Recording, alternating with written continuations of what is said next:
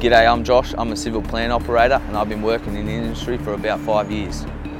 When I'm not building roads like this, I like to spend time with my daughter, and that's why I need to go home safe.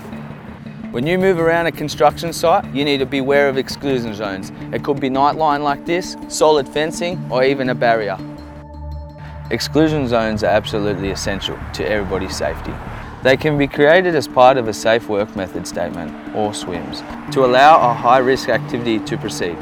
For example, the operation of mobile plant. Exclusion zones can be part of your site's traffic management plan. Exclusion zones are also needed around trenches of 1.5 metres or more. It's going to park down the back, but there'll be an exclusion zone around the scaffold. Listen up at your startups and toolbox talks so you know where the exclusion zones are on your site. Never interfere with signage or barriers. You could put another worker's life at risk. If you need to gain access into an exclusion zone, find the site safety manager first before entering.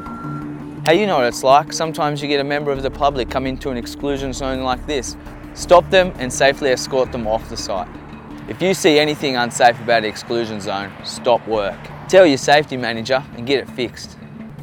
When you're working around exclusion zones, think safe, work safe, go home safe.